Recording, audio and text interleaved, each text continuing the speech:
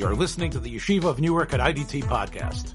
I'm your host and curator, Rabbi Abram Kibalevich, and I hope you enjoy this episode. Shalom Avracha. My name is Gershon Scheffel. I'm a member of the Chicago Choshen Mishpah Kollel, as well as Rav of Young Israel of Skokie. And I wanted to discuss with you this morning a little bit about the halachic issues related to paying tuition in a Makas Medina, when there is a plague which is going on, when there is a unforeseen circumstance which has changed the nature of the relationship between families and the school.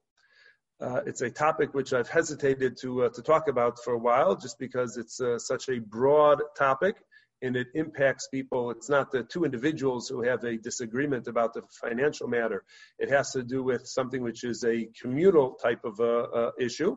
But people are now beginning to ask questions and to wonder, they should be paying, they shouldn't be paying, the school should be cashing checks, the school should not be cashing checks. They are providing a service, but it's not the same service. And I thought it would be worthwhile to provide some education and go over some of the issues which are involved, so that everybody will come from a position of knowledge in understanding what halacha has to say, and hopefully that will facilitate being able to resolve these matters halachically. Nothing which I say here is should be understood or should be misconstrued as a psak. I'm just sharing with you the issues which are involved. The psak, as we'll talk about at the end, is something which is really up to the Gedolei HaPoskim to go ahead and decide how to be machriya. As we're going to see, it's something which a simple, broad psak isn't necessarily appropriate, because there are many different situations which schools and families may find themselves in, and therefore it's not going to be one psak fits all. It may be necessary on a school-by-school basis, or maybe even individual families within schools for the different halachas to apply. But I just want to share with you what the issues are, so that we'll all be on the same page in terms of trying to resolve this matter al pi dvar Hashem, based on the word of Hashem. And hopefully this will provide you with that knowledge. So the sugya really begins, the discussion really begins from Shulchan Aruch's perspective in Siman Shin Chaf Aleph. There is a relationship called chakirus. Chakirus is a type of lease, but rather than the lessor and the lessee having a payment being made based on percentages, sometimes it would be that the owner of the field would take 2/3, or perhaps would take 1/3, and the tenant farmer will go ahead and take the rest of the percentage of the produce. So when everything is based on percentages, so then it doesn't make a difference how much is actually produced, whether it's a profitable year or whether it's not such a profitable year. Either way, whatever the produce is, one party gets 2/3, the other party gets 1/3, and everybody will just have to make do with what it has. There's another type of agreement, which is the chakirus agreement. In the chakirus agreement, what happens is that the tenant farmer commits to provide the owner of the field with a certain number of bushels of grain, let's say. So at the beginning of the lease, the farmer says, I'm going to give you 200 bushels of grain, and he has that obligation regardless of whether or not the field produces 1,000 bushels, produces 500 bushels, produces only 200 bushels. Either way, the farmer is obligated to provide the 200 bushels for the lease payment, and that's something which has nothing to do with relatively how much is produced. Now, what happens sometimes is that there's a Makas Medina. There are weather conditions which make it possible that nobody in the region is producing the expected amount of grain, the expected amount of produce. And as a result of that, Shulchan Aruch says that if there's a Makas Medina, let's say the river dries up and nobody's able to go ahead and water their field, so then menake lo mechakiru. So what's going to happen is there's going to be a reduction. The poskim, the local poskim are going to figure out what the expected amount is, and how the Makas Medina, how this unforeseen circumstance which has affected the region, how that has now reduced what the fields could potentially produce. And as a result of that, the Balabayas, the owner of the field, he's not going to get the 200 bushels which he was expecting for his lease payment. He's going to suffer, he's going to lose as a result. So we have a circumstance where, when there's a Makas Medina, the Balabayas, the one who's expecting to get paid, so they are not going to get paid the same amount. Comes along the Ramah, and the Ramah says that the same thing is going to be true with Rehu Adim B'chol Kiyotze B'zeh. That the same thing is going to be true in any type of similar circumstance where there's a relationship between a balabayas and somebody else. The balabayas was expecting to get a certain amount. He was expecting to get a certain amount of grain or whatever the agreement was. And as a result of the Makas Medina, so he's not going to be able to receive the same product that he was expecting. And says the Ramah, then the Ramah goes ahead and says, V'chein pasuk maram, Amalamed. The Maram, one of the Rishonim, went ahead and paskin with regards to a teacher. Shagazer Hamosha Shalo Yilmod, where the government made a decree that teaching is not possible. And there's a discussion in the poskim what exactly the Gzeira was, but let's just say simplicity that the schools were shut down. The Havi Makas Medina, where that is considered to be a Makas Medina when the government closes down the schools, that would qualify as a Makas Medina. V'chola hefset al balabayis, and the entire loss is going to be suffered by the balabayis. So now, what we have to understand is what the Ramah is teaching us is something which fascinates the achronim, the subsequent achronim, because what the Ramah is essentially telling us, based on this Maram, in the first day and the first opinion over here, is that when the government goes out and shuts down the schools, if the loss is the balabayis, what that means is we transfer that into our setting. So the parents who send their children to school, they're the balabayas. They're the ones who are paying for a service. And the school, the Malamed, the Rebbe, so he is the one who is providing the service. He is the poel, he is the worker, let's say. And in that relationship, if the Ramah, based on the Maram, says that the loss is going to be to the balabayas, that means the balabayas has to continue to pay the day school tuition, has to continue to pay the Malamed, even though the Malamed is not going to be able to teach. Even though the Malamed is not going to be able to do his job, that's going to be too bad on the Balabayas, and the Balabayas is going to be the one who suffers this loss. This is a fascinating thing that the Ramah says, because the general rule in Schiras Parlim, the general rule when it comes to employees, is that when an onus occurs, an unforeseen circumstance arises, which neither the employer nor the employee could have anticipated. So when such a loss occurs, generally the rule of thumb is that it's Seder de Poel. The loss is going to be to the employee, not to the employer. But over here, by Amakas Medina, suddenly the responsibility shifts, and rather than saying that the Poel is going to lose out, rather than saying that it's your mazel, employee, which caused you this job to not be available, and therefore it's too bad for you and you're not going to be able to get paid. In the case of Makas Medina, the Ramah says that the loss is going to be on the Balabayas, and he's going to have to pay for a service which he's not receiving. And one of the explanations which they have why there should potentially be a shift is based on what we said. That generally when there's an employment agreement in place and then an unforeseen circumstance, an onus arises which makes it impossible for the employment agreement to be carried out. So we say to the employee, listen, it's your mazel that you're not going to be able to do the job and get paid. And what are you going to do? This is what Gamzu Latova, this is what Kadosh Baruch Hu wanted. But when it's a Makas Medina, when it's something which affects the entire region, so when it affects the entire region, we say that what HaKadosh Baruch Hu's ratzon in this circumstance is that the Balabayas shouldn't be able to receive the service which he was paying for. So we say it's no longer the mazel of the Poel. Now we shift it over and say it's the mazel of the Balabayas, and your mazel, Mr. Balabayas or Mr. Balabatim, is that you're going to go ahead and continue to pay for the service, and your mazel is such you're not going to be able to receive this service. That's the first opinion in the Ramah. The main thing to remember is that it's Seder de Balabayas. That's the loss for the Balabayas. Then the Ramah says, V'yesh chokin, there are those who disagree. That at whatever point the Makas Medina kicks in, at whatever point this regional unforeseen circumstance kicks in, from then on, it's as if they are backing out of the agreement.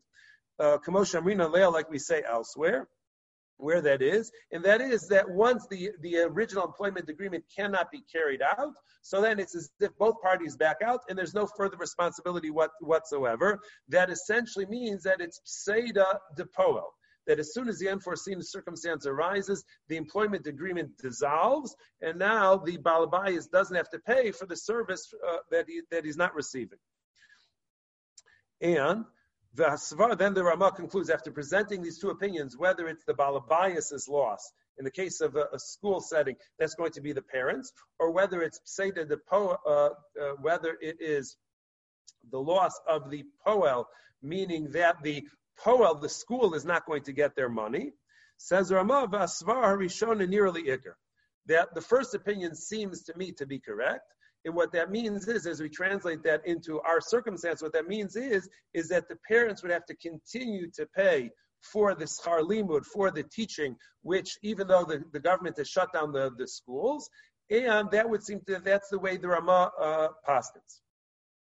Now, the truth is, however, that due to the fact that this is a highly, very difficult rationale to understand why it is that the parent should have to pay for a melamed who is not providing any service whatsoever, is not doing any teaching whatsoever. So it turns out that after the Ramah's ruling, that there are three different approaches we find in the Achronim as far as what's going to be halacha l'maisa. So one approach is, this is the Shach and the Taz seem to go this way, is they seem to align themselves with the Ramah.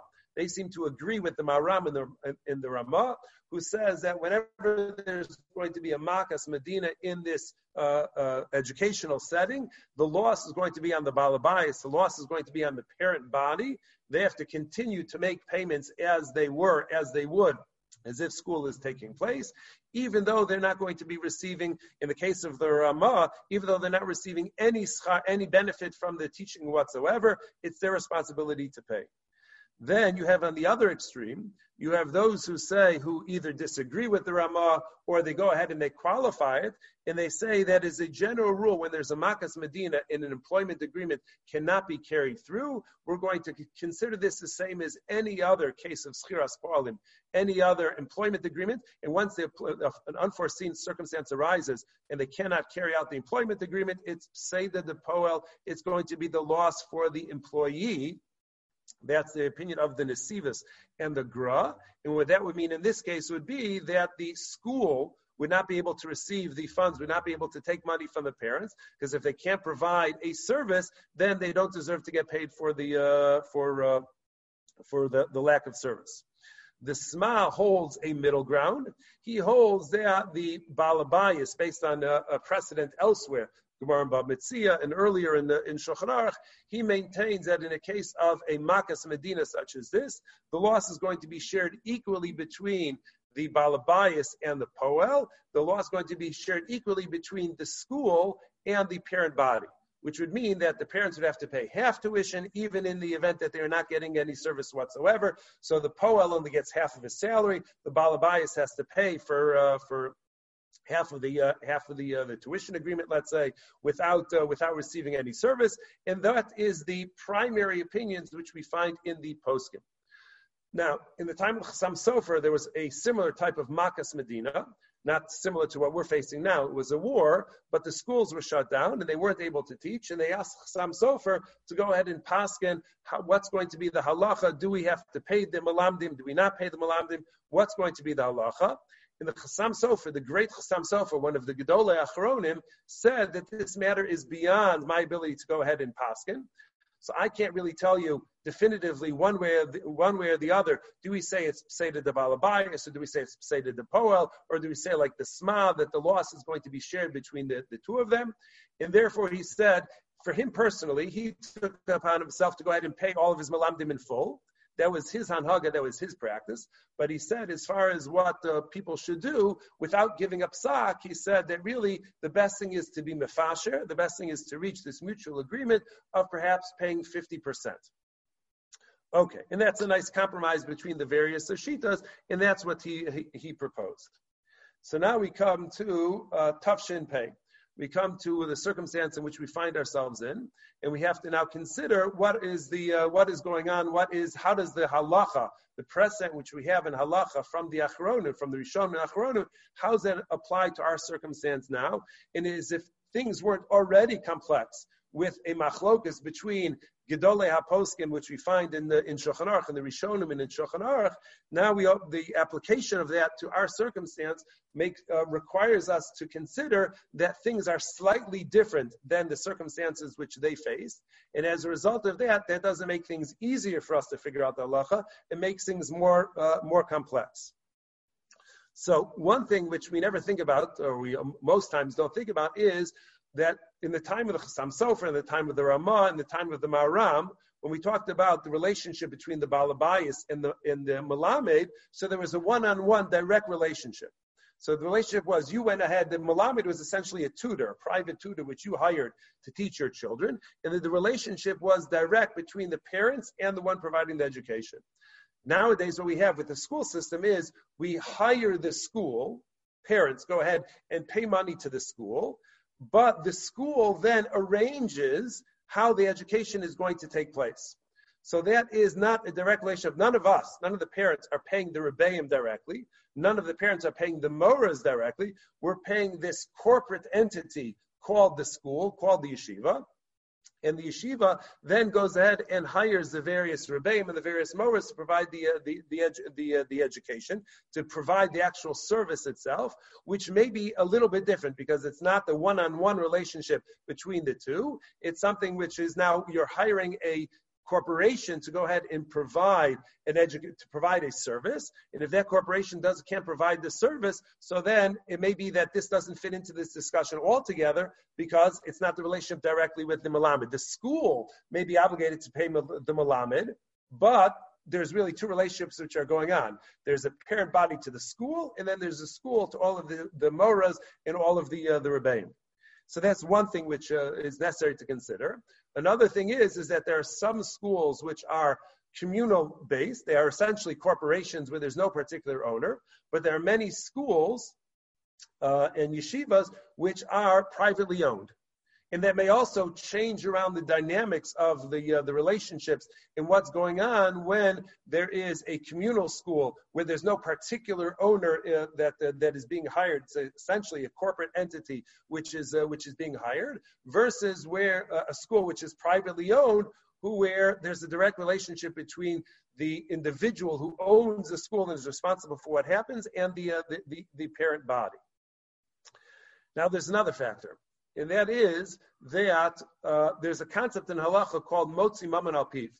Motzi mammon al piv is when I authorize you to go ahead and spend money on my behalf. If I send you to the store and I say, listen, if you're at the store anyways, will you pick me up a couple of challahs? And you go ahead and spend $5, $6, $7 on a couple of challahs for me. I can't say to you afterwards, you know what, I changed my mind, I don't want the challahs. Since you spent your money based on my instruction, I become responsible to reimburse you for that, and I can't later on exempt myself from payment because of that. So when it comes to the running of a school, so in order for a school to be functional, there are many commitments which the school has to make in order for it to be able to be functional. The school may need to take out some loans. The school may need to enter into some contracts for utilities and for mortgages and all sorts of different things. Whatever those expenses are, which the school takes upon itself because it's going to have a parent body which is going to be sending students there. So I don't think that that's necessarily under the discussion over here that the parents could say, we're not going to pay for that.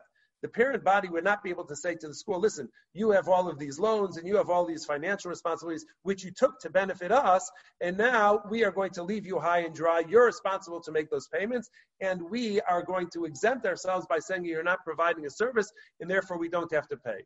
Since those expenses were accepted upon themselves in order to provide the service for the parents, so that is for sure, in my understanding, that for sure the parents are going to be responsible for, because the school took on those responsibilities only as shluchim, only as agents of the parents, and it's the parent body which is really responsible to go ahead and provide that.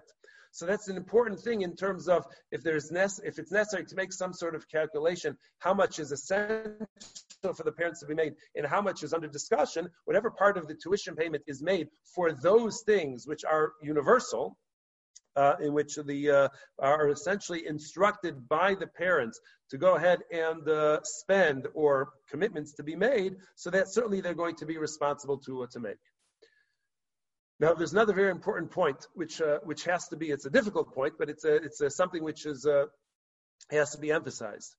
The Nesivos, in his analysis of the halacha, says that really the reason why it's going to be Pseida de Poel, the reason why his opinion is that the Rebbe, the Melamed, is going to lose out and not the family, is because really Me'ikar Adin, a person is not allowed to charge to teach Torah.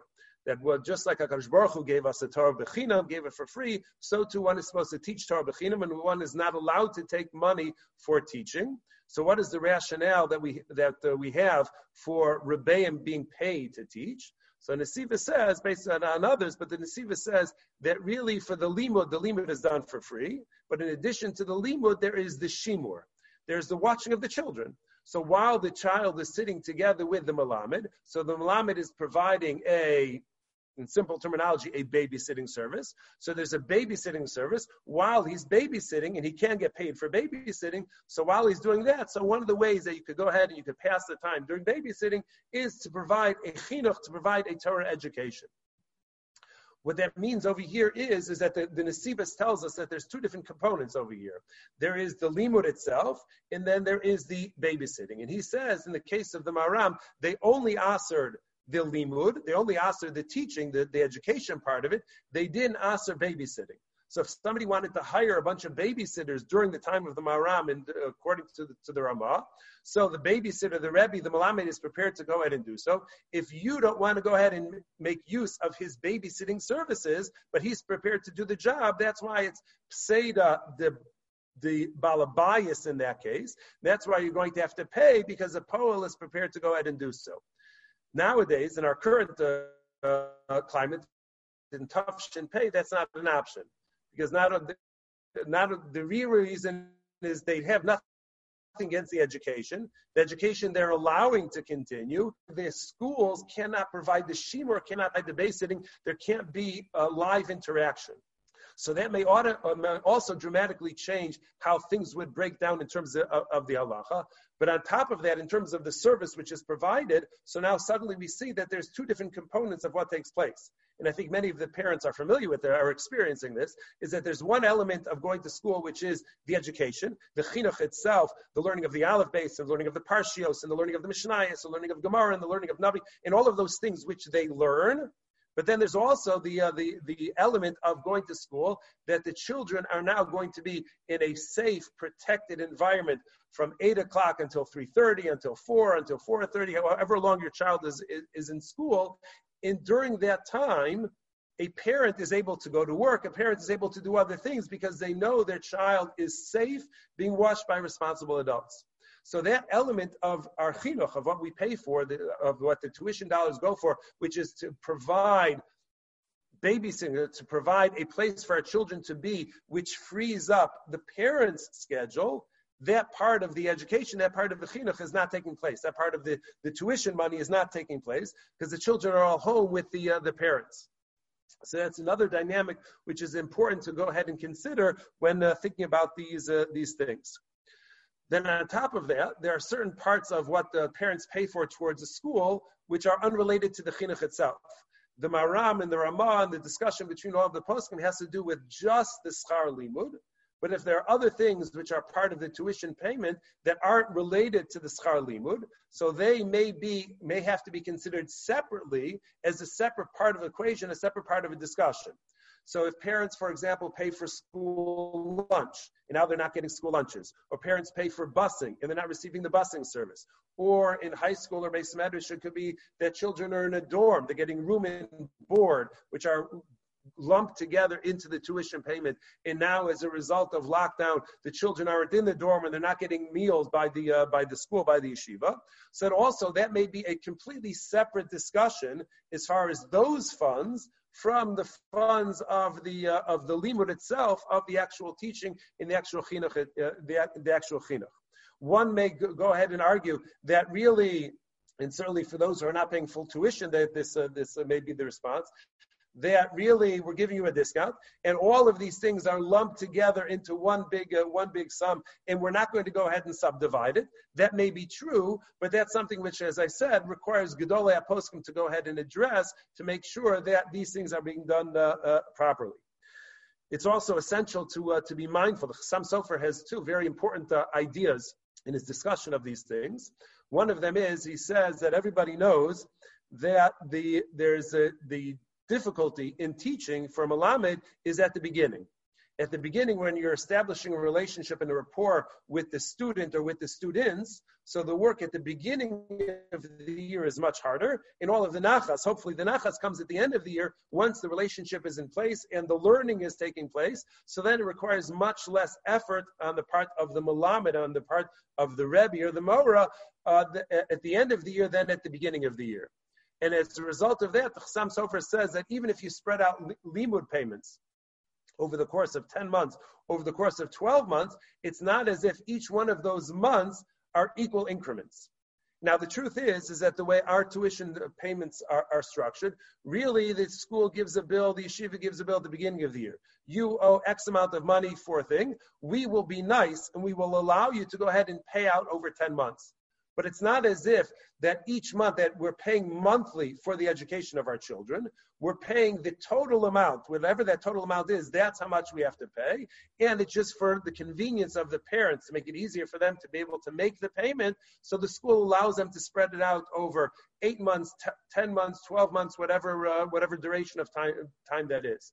But it's not as if anybody could say that since the learning in May and June, let's say, is not going to be the same as it was in October and November. So therefore, I'm going to take off 20% of my tuition bill because 2 out of the 10 months are not being attended to. Chassam Sofer says that's not broken down by month that way because much of the work is front-loaded, is done at the beginning, and it's sort of on cruise control by the end. So 2 months off doesn't constitute 20% of the tuition because most of it was already done at the beginning.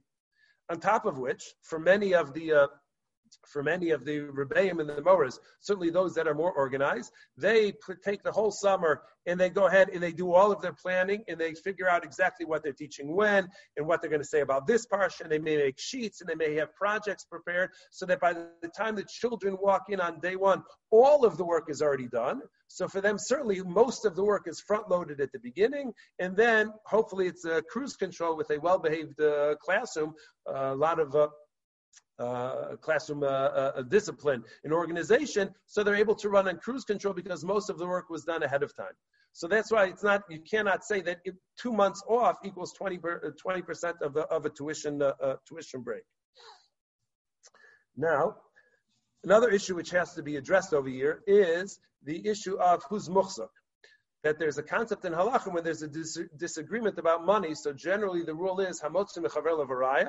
The one who seeks to collect has the burden of proof, and that doesn't just mean that they have to produce evidence to validate their claim, to prove their claim correct, but that also means that when there's a machlokas, the one who seeks to collect has to be able to demonstrate that the halacha follows opinion A rather than opinion B.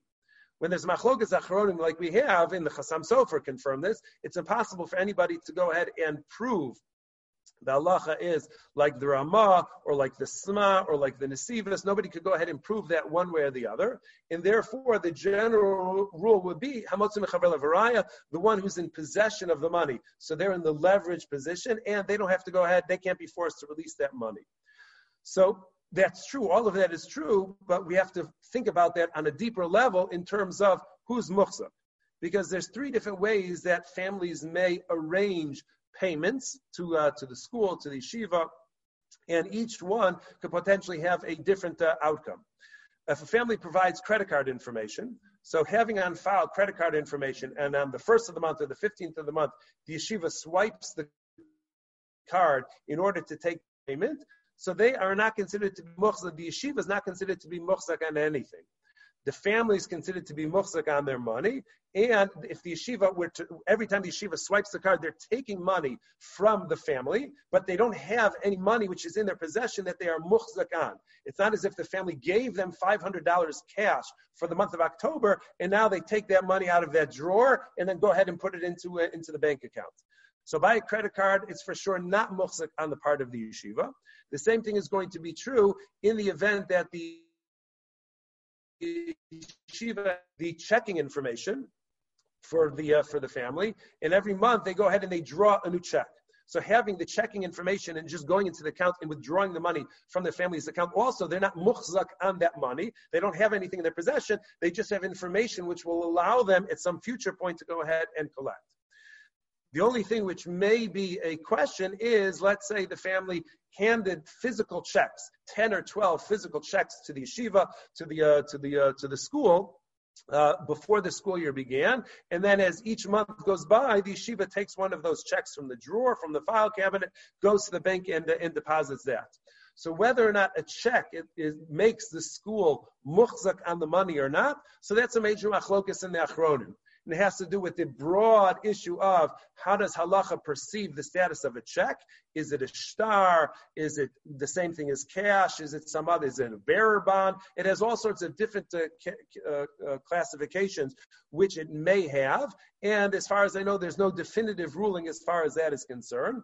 So this issue of who's considered to be muhzak on the money, which is now in question for the months of perhaps April, perhaps May, and perhaps June. So the issue of who's muhzak is also a huge debate in the Achronim, something which is not easy to go ahead and decipher. And therefore, as opposed to many other issues where we have two people who have a disagreement about money, do you owe the money or do you not owe the money? So there's a certain level of guidance which we could provide for them. And the guidance we've generally been giving is that the two people should try and seek a compromise between themselves. In the event that they can't seek a compromise, they can't figure out the compromise, reach a compromise between themselves. So then what they need to do is they need to bring in a Rav or a Dayan who's experienced with matters of Choshen Mishpat and is familiar with the halachas of Makas Medina to guide a resolution to that disagreement. Over here, where we're dealing with schools, so it's much more complex because you're dealing with hundreds of people who all have a similar type of issue, but they all have their financial situation, and then one mitva or one school which has to go ahead and respond. It's not as easy just to go ahead and tell the two parties, the school and the parent body, go ahead and seek a compromise between yourselves, because that's going to be an enormous amount of time and effort to be able to do so, to sit down with each parent and figure out what's going to be the best and to be able to negotiate a mutually acceptable compromise for both parties. And that's why I said at the beginning that this is something which is really up to the Gedolei HaPoskim to go ahead and provide us guidance how to navigate this very murky area of paying day school tuition in a time of a Makas Medina in the 21st century with all of the dynamics which we discuss. And it's not something which can be easily answered just with the first thought which runs through one's head to be able to decide this matter. This is literally when Chazal say having mesunim bedin, that one should be very patient and deliberate when it comes to deciding halachic matters. So this is certainly a situation where it's extremely important to be mesunim bedin, to be patient and to be deliberate in terms of din. And in Mirza Hashem, with this understanding, we'll be able to, this will contribute to being able to resolve this matter, being able to figure out, as with all things, what is the Ratzon Hashem, what is it that HaKadosh Baruch Hu wants from you?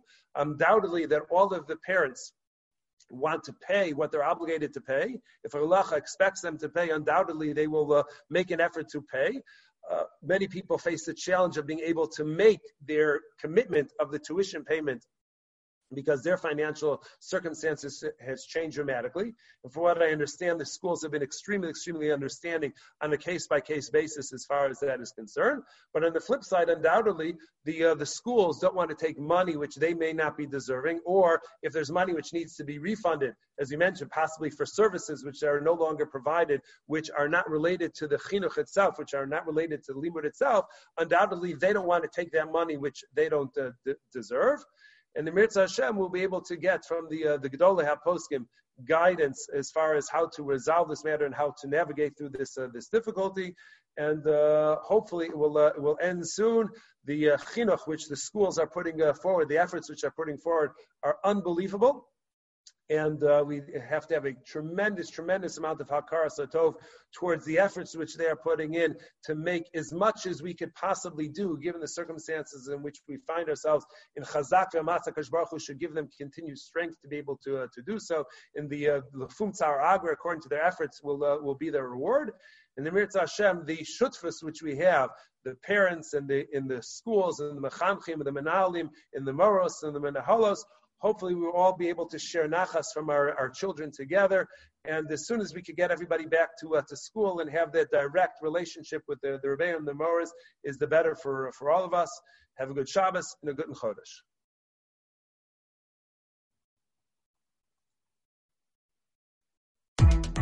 Thanks for joining us for another episode from the Yeshiva of Newark at IDT Podcast. Be sure to subscribe on your favorite podcast app so you don't miss a single episode.